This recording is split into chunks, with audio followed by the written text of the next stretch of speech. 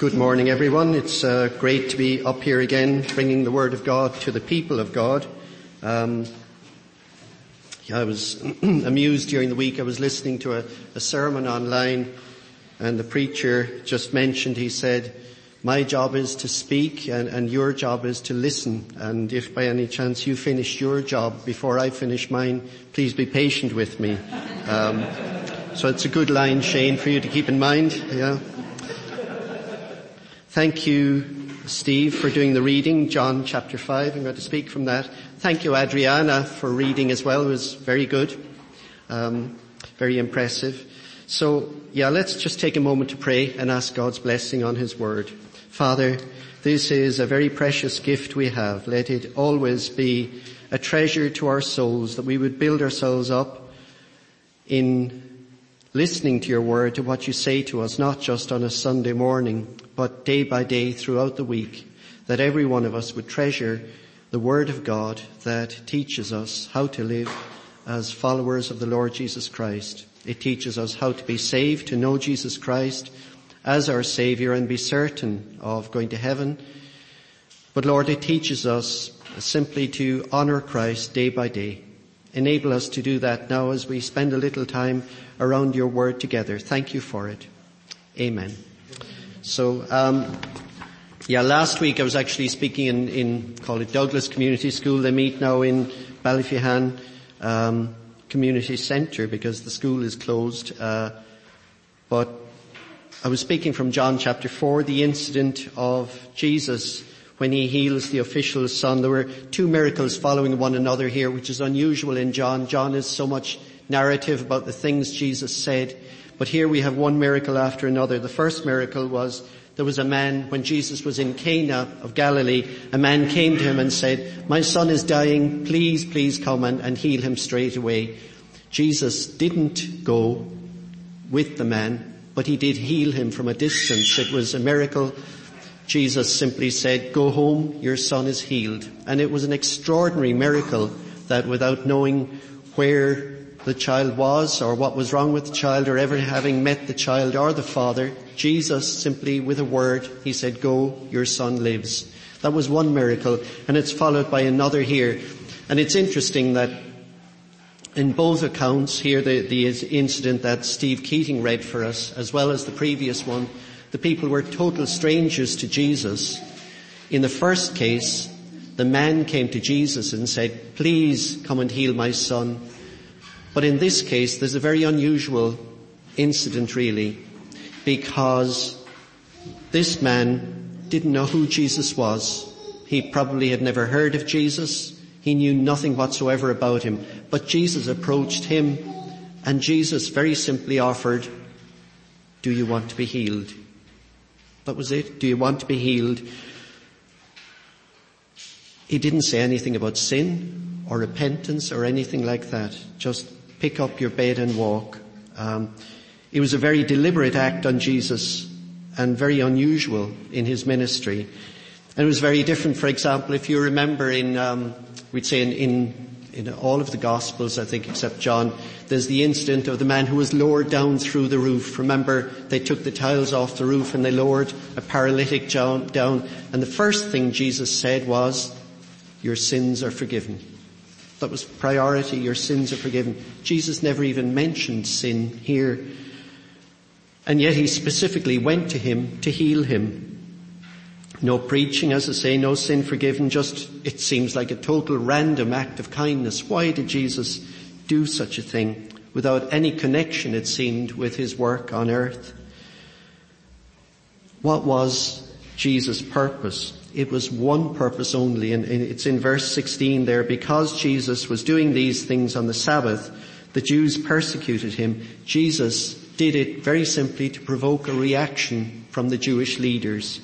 And so it was provocation. It was challenging the establishment, as it were. And we live in a world, as you know, there's a lot of confrontation in the world we live in. It's a world where authority is being challenged all the time, and there's a kind of an anti-establishment mentality. So there are protests almost any day in London there's a protest about something or other, there are protests, we demand rights for this, we demand rights for that.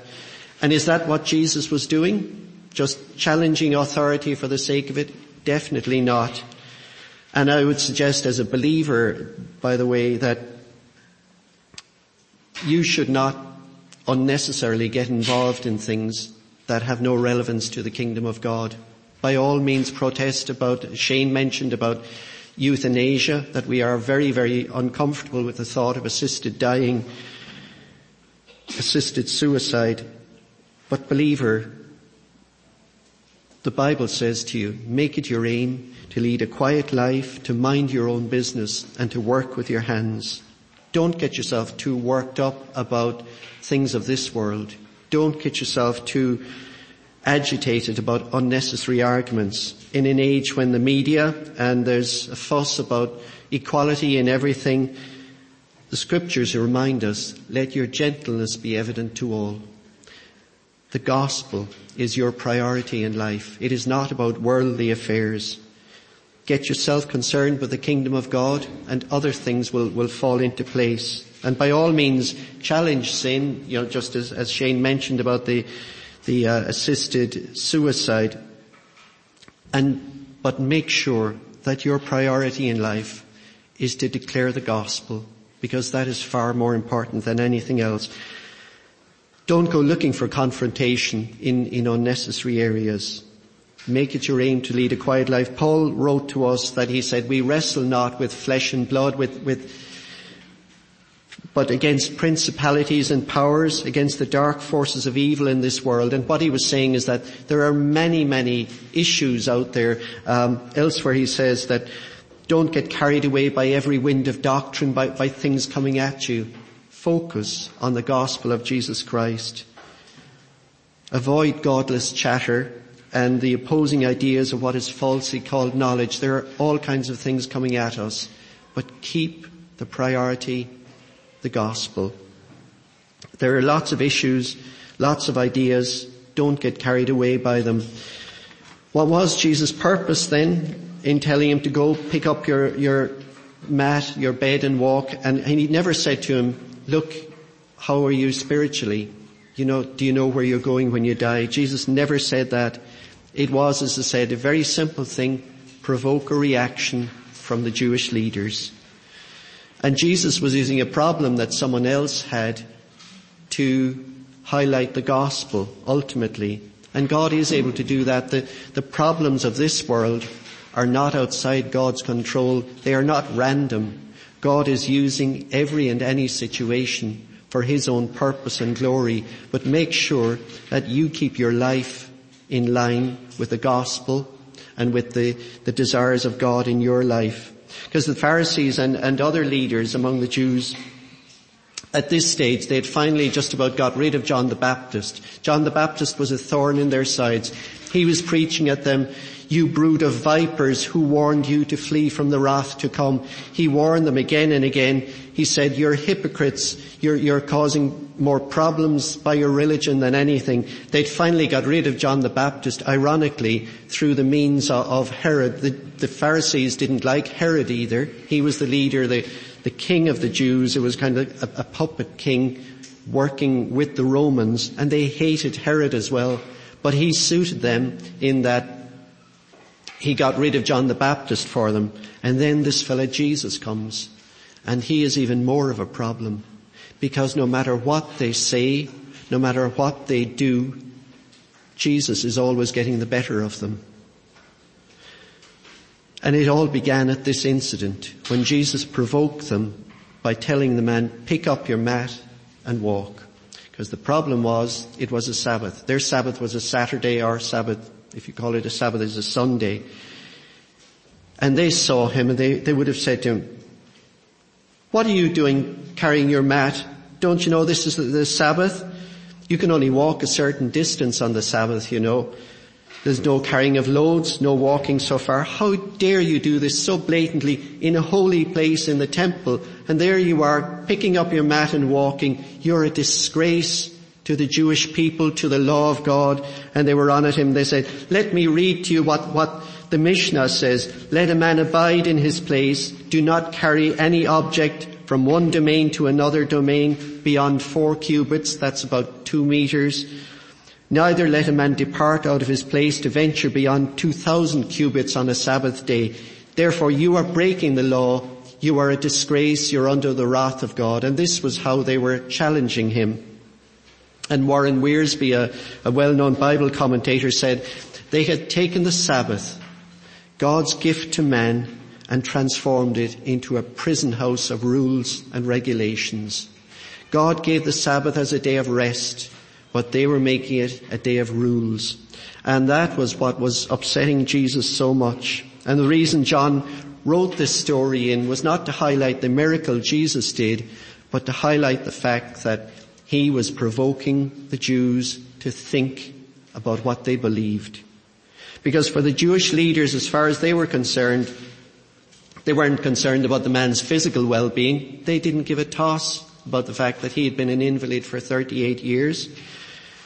They weren't worried about anything but the fact that he was breaking the law. And from what we read in the Gospels, they didn't even seem particularly interested in people's spiritual well-being either. As long as you keep the rules, you won't bother us, and hopefully God will be happy with you. But if you break the rules, we will deal with you, and we certainly won't be very forgiving of you. We'll be far less forgiving than God will be. So make sure that you keep the rules as long as we see you. They had a distorted view of God. As far as they were concerned, God is not interested in your care. He just wants you to keep the rules. And perhaps their thinking was, in the Old Testament, people broke God's law and God punished them. And so for them, keep the rules and God will be happy with us. And Jesus was angry with them for 2 reasons, very angry for 2 reasons. First of all, it meant they had a very, very low view of God. They were dishonoring God by holding such a mindset that, as far as they were concerned, they had taken God and made him their commanding officer, and that they might lord it over the people. They were making God to be like the gods of this world. You know, when Steve was opening the service, he read from Chronicles and he talked about the gods of this world.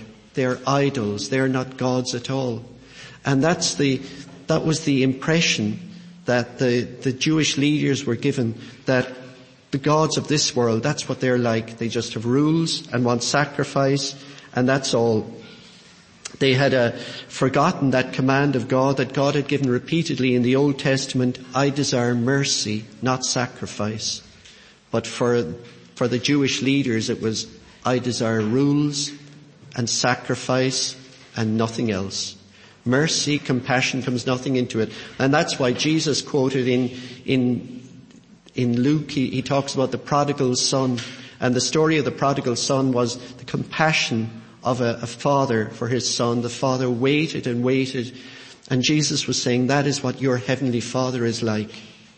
So the first distortion they had was that they had turned God into a God of rules. The second reason Jesus was so angry was, in doing so, they had hidden the way of salvation from the ordinary people. And Jesus quoted in Matthew, he said, woe to you Pharisees and teachers of the law. You travel over land and sea to make a single convert. And when you do, you make him twice as much a son of hell as you are. You shut the kingdom of heaven in men's faces. You yourselves do not enter, nor will you let those enter who are trying to. They were not allowing people to find God because they were not painting the proper picture of God. And that was why Jesus was so angry. That was the reason that Jesus Christ came into the world, to seek and to save sinners, because this is what sinners were facing. They were being told the wrong things about God.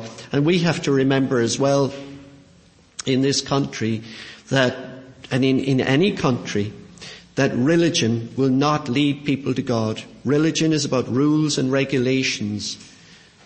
God is not interested in that. Jesus only gave one command. He gave 2 commands basically. Love the Lord your God with all your heart and love your neighbour as yourself. Beyond that, he didn't give rules. But by their teaching, they were preventing people from finding their way, the way of salvation. So those two things were wrong. And as a result, Jesus was saying, you are facing a terrible judgment of God. And it was why Jesus said to them again and again, in Matthew, he said, woe to you, teachers of the law and Pharisees, woe, woe, woe. 7 times he said, woe to you. There are terrible, the wrath of God will fall on you because of the way you are teaching about God, the way you are leading people astray. And there is a terrible judgment of God coming on you. We need to ask ourselves, was Jesus wrong in this attitude? Did he have to be so confrontational, so abrasive? Well, as far as Jesus was concerned, he had to challenge what was wrong. It was too terrible in its consequences. And whatever means necessary, he would use that to challenge what was basically sinful behavior, wrong teaching about God. And later we find, as we read through that passage, Jesus found the man again. It was no accident. Jesus didn't just bump into him. Oh, there you are. You're well, are you? You're doing well. That's great. No, Jesus, I believe, he searched for that man. The man was in the temple and Jesus looked for him because he wanted to finish what he had begun. There are no accidents in Jesus' life. This was no incident. Oh, there's that man. No, Jesus had a plan and a purpose in everything he did. And when Jesus met the man again, what was the first thing he said? See, you are well again. Now stop sinning or something worse may happen to you. And the man must have been taken aback thinking, stop sinning. I've been an invalid longer than you can walk. And you're telling me to stop sinning. I haven't been able to sin for the last 38 years. Give me a break. I mean, let me have some pleasure before I start behaving myself. He must have been thinking, I haven't had a chance to sin. Just a few weeks of sin, please. Because you see, sin is pleasurable. Moses, it says in Hebrews, Moses, rather than enjoy the pleasures of sin, he chose to be ill-treated with the people of God in Egypt. But sin is pleasurable. We enjoy it. That's why we do it. And the man would have said, sin, I just want to enjoy life just a little bit. Look at all the things I've missed out on. But that isn't what Jesus was on about at all. It wasn't the sin of behavior, the things we do. It was a different kind of sin that Jesus was dealing with. Because you see, Jesus met the man. It wasn't in the marketplace or on the street. It was in the temple. And the reason he was in the temple, it was to do because he had been in contact with the scribes and the Pharisees. They had got hold of him and they said, now you must start keeping the rules. You must do what we tell you. Because that was the very start when they got hold of him. You're breaking the law. Do not do this. Do not do that. Drop your mat. You shouldn't be carrying it. They had got hold of him. And so he had to go to the temple to offer sacrifice to get right with God. And Jesus was saying to him, do not go down that road of following the rules and regulations of the Pharisees. That is sinful. That is what is wrong. Those are the very things I hate, and those are the things I came to deal with. That is what sinful behavior is. And when Jesus talked about his greatest problem, he talked about his sin. This man had been an invalid for 38 years. You'd think, how could anything be worse than that? And Jesus said, yes, there is something worse. Something far, far worse in its consequences.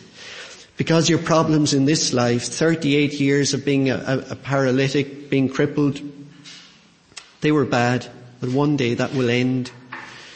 But when you go into eternity, there is no end. The consequences go into and on into eternity. There will be no end. And what is man's eternal state? Well, John, we were dealing earlier with John 3:16. God so loved the world that he sent his only begotten Son. And that's a lovely verse. It's always right to quote it. But if you read on from that verse to just 2 verses later, it says in chapter John 3:18, it says, Anyone who does not believe is condemned, because he stands condemned already because he has not believed. And it's not that God is going to send people to hell. People are on the road to a lost eternity to hell. And Jesus says, turn back. And that's what he was dealing with this man here, saying, turn back. The consequences are too great. I came to seek and to save what is lost. That's you. Therefore, how should you and I live with regard to our fellow man? I would say we should make every effort to warn people of the dangers of ignoring Christ. Ultimately, that's what Jesus is doing. If you, for example, saw a blind man walking to a cliff edge, surely you'd warn him and say, stop, turn back. And that's the greatest kindness you could do for him. Rather than ignore his plight, you'd help him. Jesus went out of his way to heal the man, and then he went out of his way to find him and to say, stop sinning or something worse may happen. And there's a lesson in that for us, that even though we should never be antagonistic or, I suppose, aggressive in our presentation of warning people about the gospel, it is important for you and me to take every opportunity to tell people about Jesus. To warn them they're sinners in need of salvation. Just as it would bring hostility to Jesus in this case, it will bring hostility on you as well. If you tell people they need to be saved, it is offensive. That Paul wrote in Galatians, he talked about the offense of the gospel because it tells people they're sinners. You'll be misunderstood. You'll be told you're arrogant. You'll be disliked by people. But that is the cost of being a Christian. And I don't mean you show an unpleasant personality. By no means be like that. But Jesus says you must go and tell people. I'll just, in finishing, just to tell, I suppose, a kind of an illustration. Supposing you're living in Passage here, and you enjoy sailing. You've been on boats since you were a little child. You've learned to sail. You're very good at it at this stage. You've always sailed boats. You bought good boats. And as you're living in the area, you get to know various people who go sailing. Others you get to know who are perhaps shipwrights, carpenters who make boats. And you decide to yourself, I'd love to build my own boat. And I've seen the lads do it. I think I can do it. And you say to them, I'm going to build my own boat. And they say, that's great. We'll have a look at it when you're finished. And so you get your materials and you design your own boat, because you know how boats should look. And you build it and it looks fabulous as far as you're concerned. And then you ask your two best friends who happen to be shipbuilders, shipwrights. And you say, what do you think? And the first fellow takes a look and he says, wow, that is a beautiful boat. Look at the lines in that. It's really elegant. Oh yeah, that's really, really good. And he looks it over and, and friends will encourage you. That's great. They'll say you'll have hours of fun, days, weeks, years of fun, enjoyment on that boat. It's a beauty. And then you ask your second friend, he says, what do you think? And he looks it over and he says, that's dreadful. You used nails that will rust immediately. You used the wrong kind of wood. You used glue that is water soluble. You'll start taking on water in the first hour. You'll sink within a couple of hours. You won't get beyond the harbour in that boat. It's a load of rubbish. It looks good, but it won't take you anywhere. You'll sink and you'll perish in that boat. And he says the most offensive things to you. He says, you don't have a chance in that boat.